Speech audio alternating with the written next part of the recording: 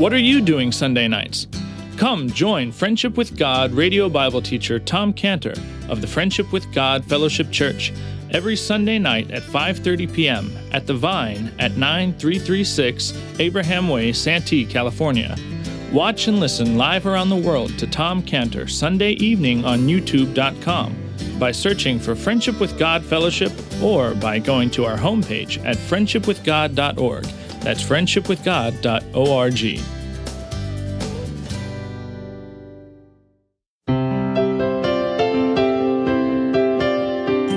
Welcome to Friendship with God with our Bible teacher Tom Cantor. Today's message and previous messages can be listened to or downloaded for free at friendshipwithgod.org. friendshipwithgod.org. You can also obtain free resources from Tom Cantor and view our online bookstore at friendshipwithgod.org or call us at 800-247-3051, 800-247-3051. Tom Cantor also has a daily devotional verse that comes out each day by email and on Facebook. To receive this small daily devotional verse that Tom Cantor puts out, you can sign up at friendshipwithgod.org, friendshipwithgod.org, or find Tom Cantor on Facebook by searching for Tom Cantor and Friendship with God. Now, here is our Bible teacher, Tom Cantor. It's great to have this hymnal. It's great, it's worked long and hard, and it is the top 1,000 hymns for the last 2,000 years. So there you go. It's great. So, thanks, Jason. So it's just wonderful. It's just wonderful. It's a dream come true. It's got large font for us who are getting harder to read, It's just beautiful. Hope my voice holds out. And this has been a great year. Great, the food and everything are also exciting about the food. And I think the flock should look like the shepherd, don't you? So eat already, eat. All right. If you turn in your Bible, please, to Psalm 22. We're returning again to this wonderful psalm. This will be the last message on Psalm 22. It's appropriate. End of the year. So let's first of all pray. Father, thank you so much, Lord, for being a God who loves us so much that you sent your only Son. Lord, that you sacrificed him. It pleased you to bruise him so that we could come into your home. We could be in your family. We could enjoy the warmth, the little bit that we're experiencing here tonight. We could enjoy that magnified in heaven forever, all because of what your Son did on the cross. Help us as we see more of what he did in Jesus' name. Amen. Psalm 22, we're going to be finishing up here, so we're going to look at the last part here from verses 21 to 31, Psalm 22, where we read, "Save me from the lion's mouth, for thou hast heard me from the horns of the unicorns. I will declare thy name unto my brethren. In the midst of the congregation will I praise thee. Ye that fear the Lord, praise him. All ye the seed of Jacob, glorify him. And fear him, all ye the seed of Israel. For he hath not despised nor abhorred the affliction of the afflicted, neither hath he hid his face from him. But when he cried unto him, he heard.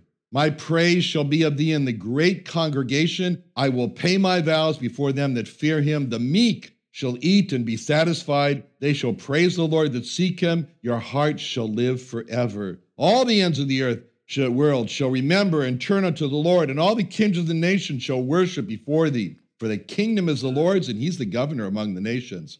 But all they that be fat upon earth shall eat and worship. All they that go down to dust shall bow before him, and none can keep alive his own soul. A seed shall serve him. It shall be accounted to the Lord for a generation. They shall come, shall declare his righteousness unto a people that shall be born, that he hath done this. Okay, so far in Psalm 22, we've seen how all of our sins were loaded on the Lord Jesus on the cross. And we studied how what he did there was a work. It was a hard work. It was a great work. It was the work of our atonement, And that was primarily a work of endurance. In verse 1, he endured being forsaken by God. In verse 2, he endured having his prayers not heard. In verse 6, he endured becoming like a worm and no man. In verse 7 through 8, he endured being laughed at and mocked. In verses 12 and 16, he endured being surrounded by his enemies. And in verse 16, he endured having his hands and his feet pierced. If there was any question about whether the lion at his hands and feet, which is the literal translation of verse 16, if there was any question about how that lion was acting at his hands and his feet, if there was any question whether that lion was acting like a harmless kitten, verse 21 answers that. Save me from the lion's mouth. So here he is now. He's on the brink of death. And from this last call for help, he has this great deliverance. And he announces it. He says in verse 21, almost as a great relief, he says, "Thou hast heard me. You heard me." And with those words, he knows that he's being delivered. Just those simple words, "Thou hast heard me," it expresses it all. He's been delivered from the lion's mouth, and all has changed. And from this point on, there's no more cries for help. There's no more cries for his trouble. There's no more pouring out his heart for his own woes, because he knows God has heard him, and that's it. And this is what happens to any person who is delivered from hell. They know that God has heard their prayer. And a person is saved from hell because God has heard their prayer.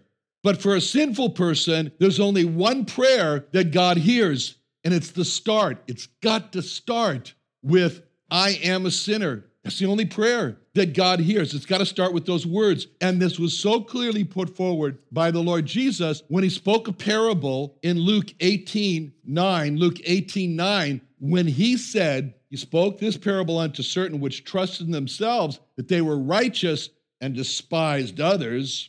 He said, 2 men went up into the temple to pray. The one a Pharisee, the other a publican. The Pharisee stood and prayed thus with himself: "God, I thank thee that I'm not as other men are, extortioners, unjust, adulterers," or even as this publican. "I fast twice in the week. I give tithes of all that I possess." And the publican, standing afar off, would not lift up so much as his eyes unto heaven, but smote his breast, saying, "God, be merciful to me, a sinner." The Lord said, "I tell you, this man went down to his house justified rather than the other. For everyone that exalts himself shall be abased, and he that humbleth himself shall be exalted." 2 men, all of humanity, fall into these categories. 2 men, 2 prayers, 2 self-images, 2 destinies. Only 2 groups. Every person falls into one of the 2. 2 men, a Pharisee and a publican. 2 prayers: "I thank thee that I'm not a sinner," and "God, be merciful to me, a sinner." And 2 results of those prayers. One's heard, one's not heard. It reminds me of a preacher gave an elegant prayer at Park Street Church, big famous church in Boston, at Boston Commons. And the next day, it was a very flowery prayer. The next day in the Boston Herald, the editorial was written, and it said, "That was the most beautiful prayer ever prayed to a congregation." So here he is. It says he prayed thus with himself. It never went higher than himself. 2 self-images: righteous, self-righteous, and a sinner. Not just any sinner, not the garden variety sinner, but the dirty, rotten type, the dirty, rotten sinner. 2 self-images. 2 results of the prayer: heard and not heard, and 2 destinies: justified and not. That's it. And a prayer that is not heard and a prayer that is heard. A prayer that's not heard, not saved. A prayer that's heard, saved. And every person falls into these 2 categories of either having their prayer heard or not heard, and it all depends on how the prayer starts. I'm a righteous person, can't hear you, God says. Or I'm a sinner, God says, I'm all open to you.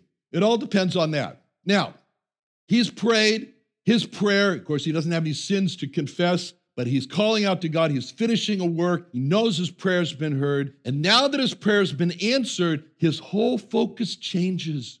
And it's no longer, as I said, it's no longer himself. But now in verse 22, he says, "Oh, I will declare thy name unto my brethren. So up until this point, he's been praying for his own personal problems. But now that he's been heard, he no longer is concerned about himself. Now he's concerned for his brethren. And we can see the Lord filled with this concern, as if he's saying at this point, it's my brethren, it's my brethren. It's my brethren who are in need. It's my brethren who need God. And the Hebrew construct of these verses 21 and 22, where it says, thou hast heard me, it could be very well put, thou hast heard me, so therefore I will declare thy name unto my brethren. In other words, it's because he was heard that he determined at that point that God's name was going to be declared to his brethren. I mean, this is what happened to me, before God heard my prayer, before I was saved, I was concerned all about myself and my life and more filled with guilt and shame and sadness weighing me down. And then that day in September of 1970, sitting in the office of Pastor Ray Hahn at Emmanuel Baptist Church in Pacific Beach, and he told me that I needed to pray to God and that I needed to be saved from my sins. And my prayer should start off with, I'm a sinner, which for me was not a problem. And at the end of that I would ask God into my heart and he would save me from my sins. And I prayed that prayer, and that whole feeling of the shame and the guilt and the sadness, it just vanished, never came back. Been 48 years. I'll tell you if it comes back next year, but so far it hasn't. And then verse 22 happened to me with the prayers, my brethren, my brethren, my brethren, my Jewish brethren. From the moment I was saved, I knew that the name of God was Jesus Christ. And I knew that the Lord Jesus Christ was God. And that name of Jesus, that name of Jesus Christ, the name of the Lord Jesus Christ was the last name that my Jewish brethren wanted to hear and declared. But as soon as I was saved, verse 22 became a commitment for me. I will declare thy name unto my brethren. Some choose to call him Yeshua, fine, God bless them. But for me, my declaration is his name is Jesus, because the subject of the New Testament is about Jesus, and he was born of a virgin in the town of Bethlehem. He lived in Nazareth, and he died on a cross in Jerusalem. Jesus is his name, and that was the name that was given in Matthew 1:21. He shall bring forth a son, thou shalt call his name Jesus, for he shall save his people from their sins. And in Acts 4:12, neither is there salvation in any other, for there is none other name under heaven given among men whereby he must be saved. And Jesus is the name that was given from heaven. I'm not against Yeshua. If you call him Yeshua, if you talk to an Israeli, say Yeshua. But under that name of Jesus, he brings many sons to glory. Under that name, he calls them his brethren in Hebrews 2:9. But we see Jesus, who is made a little lower than the angels for the suffering of death, crowned with glory and honor, that he, by the grace of God, should taste death for every man. For it became him for whom are all things, and by whom are all things, in bringing many sons unto glory, to make the captain of our salvation perfect through sufferings. For both he that sanctified and they who are sanctified are all one, for which cause he is not ashamed to call them brethren, saying, I will declare thy name unto my brethren. In the midst of the congregation, in the midst of the church, will I sing praise. So here he is. He's in the midst of the congregation. This is what this verse is quoting in Hebrews 2:9 passage. He's in the midst of the congregation in verse 22, and he's determined to declare his name unto his brethren. It's not just a secret for him. He's even more public. He's in the midst, right in the middle of the congregation. I'm going to praise you. It reminds me of the time when my sister-in-law, Marsha Cohen, died, and at the synagogue, the practice is that only family members can speak. Well, I was a family member. I was the in-law, but I was still a family member. And so the cantor allowed me to speak from the podium. And I looked out over this whole congregation of these Jewish people in the synagogue, and I said, will I or will I not? And then it's like a marriage. And then I said, I will. And so I thought, I win when I say the name Jesus. That's all. I win when I say the name Jesus. I don't have to sit here and go, do you know the plan of salvation? I don't have to do that because his name is so powerful. So what happened is that they got up there and I said, Marcia and I agreed on many things except for one thing, and that was Jesus. Well, you could have heard a lot of things at that point. But you know what I said? I won. That was it. I won. Afterwards, the cantor was so angry with me. I wanted to break the ice a little bit, So I said, cantor. He says, yes. And I said, most cantors have to study all their lives to become a cantor. I was just born one. He says, I will declare thy name in the midst of the congregation. Reminds me of another time in 2009 when, as many of you know, I was selected to be the whistleblower of the year. I may have told you this. And I was asked to speak at the annual meeting of the Lawyers for Taxpayers Against Fraud in Washington, D.C., the annual meeting. And the people who asked me to speak, they knew me, so they said, listen, we have to tell you something. You are not the keynote speaker, they told me. Okay. You see that man over there? That's Senator Patrick Leahy. He's the keynote speaker. He's going to be sitting at your chair, at your desk, at your table, but he's the chairman of the Senate Judiciary Committee, and he's the keynote speaker. So you have 3 minutes, they told me, 3 minutes. Well, I had no idea what I was going to say. I didn't know if it was going to be 3 minutes or what. And so, we walked around Washington, D.C. for the day. We're going to the monuments, things like that. And I'm sort of in a different world saying, what am I going to say? And this made my wife very nervous. And so she sat down. She wrote my message. She said, here's your message. You just get up there and say this. And it was all about how good it is to be an American and have a voice against fraud. And so I said, okay. And I put her speech in my pocket. And we spent the rest of the day. And I was in a different world around Washington, D.C., wondering what I was going to say. And she knew that I hadn't decided what to say. So she said, listen, I want to make something very clear to you. She says, we're sitting at the head table with Senator Leahy. She says, but I have a room key. And she said, if you start to fall flat on your face, I'm getting up and walking out, she said to me. Well, I didn't know what to say, I was kind of there. And, one lawyer's getting up, another lawyer's getting up, and, this lawyer's getting up, and he introduced himself as Mr. Goldstein. And another lawyer gets up, he's Mr. Levi. Another one gets up, Mr. Bernstein, Mr. Gotowitz, Mr. Marks. And I realized I'm in the midst of the congregation. My brethren. And it's a congregation of my Jewish brethren. So I sat there and I said to myself, will I or will I not? And I thought to myself, these Jewish people will never go into a church. I guarantee you. They will, unless it's a funeral, they will never go into a church to hear a message of salvation. So I closed my eyes at that table and I opened it and I said to myself, some call this a banquet hall at the Washington, D.C. Hilton, but God and I call it church. And I looked at the podium up there and I said, some call that a podium, but I call it a pulpit. And then I thought about myself and I said, some call me a speaker, but God and I call me a preacher. And at that moment, it was just as though I could hear God say to me, that's right, preach, son, preach. And so, because you are in the midst of the congregation of your brethren. So I got to the podium and I tried to break the ice a little bit. So I said, I was a little nervous. I'm a little nervous tonight. I was a little nervous tonight, I said, because I thought I was going to be the only Jewish person here in this meeting. But I was surprised to see that there are a few others too. They were all Jewish. And then I went on and I said, actually, I got my inspiration to be a whistleblower from a Jewish person, another Jewish person, a very special Jewish person, a Jewish woman, a very special, brave Jewish woman who had a chance, a once-in-a-lifetime chance to blow the whistle and save the Jewish people. And she was so brave because she was 100% separated from her Jewish people. She was surrounded by non-Jewish people in a very heathen environment. She risked her life to save the Jewish people. She risked her life to blow the whistle. She risked her life to save the Jewish people. And I was surprised at that point. Nobody knew who I was talking about. I could see they were thinking, is it gold in my ear?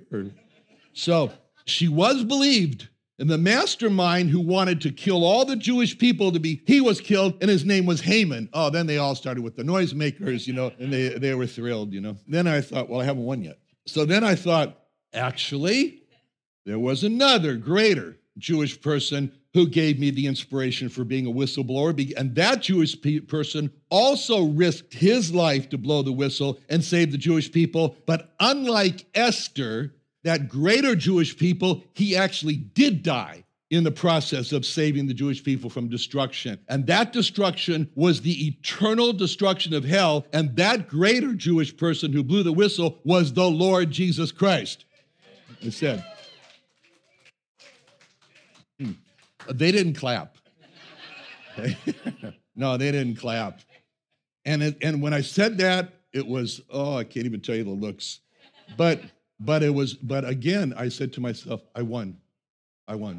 And as I sat down, I leaned over to my wife, said, how long did I speak? She said, 23 minutes. And everybody's face looked like shock and anger. But I could hear God say, "At ease, soldier. You did what you could because you did Psalm 22:22. I will declare thy name unto my brethren. In the midst of the congregation will I praise thee." Now, the Lord now turns and he addresses three groups of people at this point. Verse 23, he says, "You that fear the Lord," group one, "praise him. All ye the seed of Jacob," group two, "glorify him. And fear him, all ye the seed of Israel," group three. So the first group is a group that's described as they fear the Lord. This is the group that understands the power of the Lord. They know how the Lord with his mighty power destroyed Sodom and Gomorrah with rain, with fire and brimstone. And to this group, he says to them, "You praise the Lord. Praise that God, that great God of might, who is not destroyed, but instead has opened up the doors of salvation to deliver from our sins. Praise him to bring about this great creation which he did in Genesis 1 and 2 and 3. Great creation that was all to benefit man. And you could put that after almost every verse in Genesis 1 and 2. In the beginning, God created the heavens and the earth to benefit man. And the earth was without form, and everything is to benefit man. Praise him. Praise him for the beauty of his care in sending the rain to water the earth and making food to come. But praise starts with simple things, like thanking God for the simple things, like thanking God for food. Reminds me of the orphanage in Tecate, where the 35 orphans are, with Dr. Trejo and her husband, Maciel. And the police just come any time of night or day, and they drop these kids off at the doorstep, but they take them in, and they lovingly teach them about the Lord Jesus Christ. And they have dogs, chickens, they have a lot of animals. And once they have them guests over there were some guests who came who were not believers, and they were having lunch with the children. And one of the children there noticed that the guest just started eating, didn't thank God. So the little child says to Dr. Trejo, "Why are they eating like my dog does, not thanking God for the food?" So the first call of the Lord Jesus is to those who know the power of God, is to thank and praise him. And then he addresses the seed of Jacob, the Jewish people. He calls on them to glorify God. Of all the people who should glorify God, it's the Jewish people, because so many times they were on the brink of annihilation. And Jehovah Jesus steps in and he saved them from destruction. And so King David, in his Psalms, he was teaching the Jewish people in his famous many a time Psalm, in Psalm 129, 1 through 5. "Many a time have they afflicted me from my youth. May Israel now say, many a time have they afflicted me from my youth, yet have they not prevailed against me," and so forth. "The plowers plowed against my back, and let those many a time," he's saying, let those many a time today in Psalm 22, let those many a time include Egypt and Babylon and Persia and Russia and Nazi Germany and the Palestinians and the Arabs and so forth. Many a time have the enemies of the Jewish people licked their chops and said, in Psalm 83:3, "They have taken crafty counsel against thy people and consulted against thy hidden ones. They have said, come and let us cut them off from being a nation, that the name of Israel may be no more in remembrance. For they have consulted together with one consent. They are confederate against thee." And so every time when they thought that now it is the final solution, they're going to destroy the Jewish people, God saved them. And so therefore, David says to them, would you please say, in Psalm 118:2, "Let Israel now say that his mercy endureth forever. Let the house of Aaron now say that his mercy endureth forever. Let them now that fear the Lord say that his mercy endureth forever. Oh, that the earth would hear the Jewish people glorify God and say his mercy endured forever, and the many a time we were going to be destroyed, but he saved us." And so he calls on them, seed of Jacob, to praise him. And then he says, fear him, all ye the seed of Israel.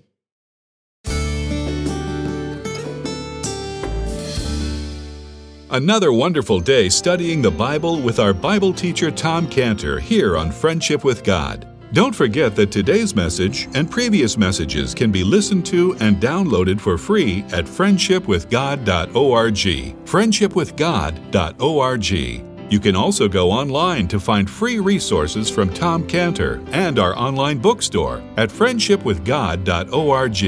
You can also find Tom Cantor on Facebook, and you can also go to friendshipwithgod.org and sign up for his daily devotional. Tom Cantor is also the founder of Israel Restoration Ministries. You can visit that website at israelrestorationministries.org. You can write to Tom Cantor at P.O. Box 711330, P.O. Box 711330, Santee, California. Santee, California 92071. Or email Tom Cantor at tomcantor@friendshipwithgod.org, tomcantor@friendshipwithgod.org. Or for more information about Tom Cantor and Friendship with God and Israel Restoration Ministries, call us at 800-247-3051. What are you doing Sunday nights? Come join Friendship with God radio Bible teacher Tom Cantor of the Friendship with God Fellowship Church every Sunday night at 5:30 p.m. at The Vine at 9336 Abraham Way, Santee, California. Watch and listen live around the world to Tom Cantor Sunday evening on YouTube.com by searching for Friendship with God Fellowship or by going to our homepage at friendshipwithgod.org. That's friendshipwithgod.org.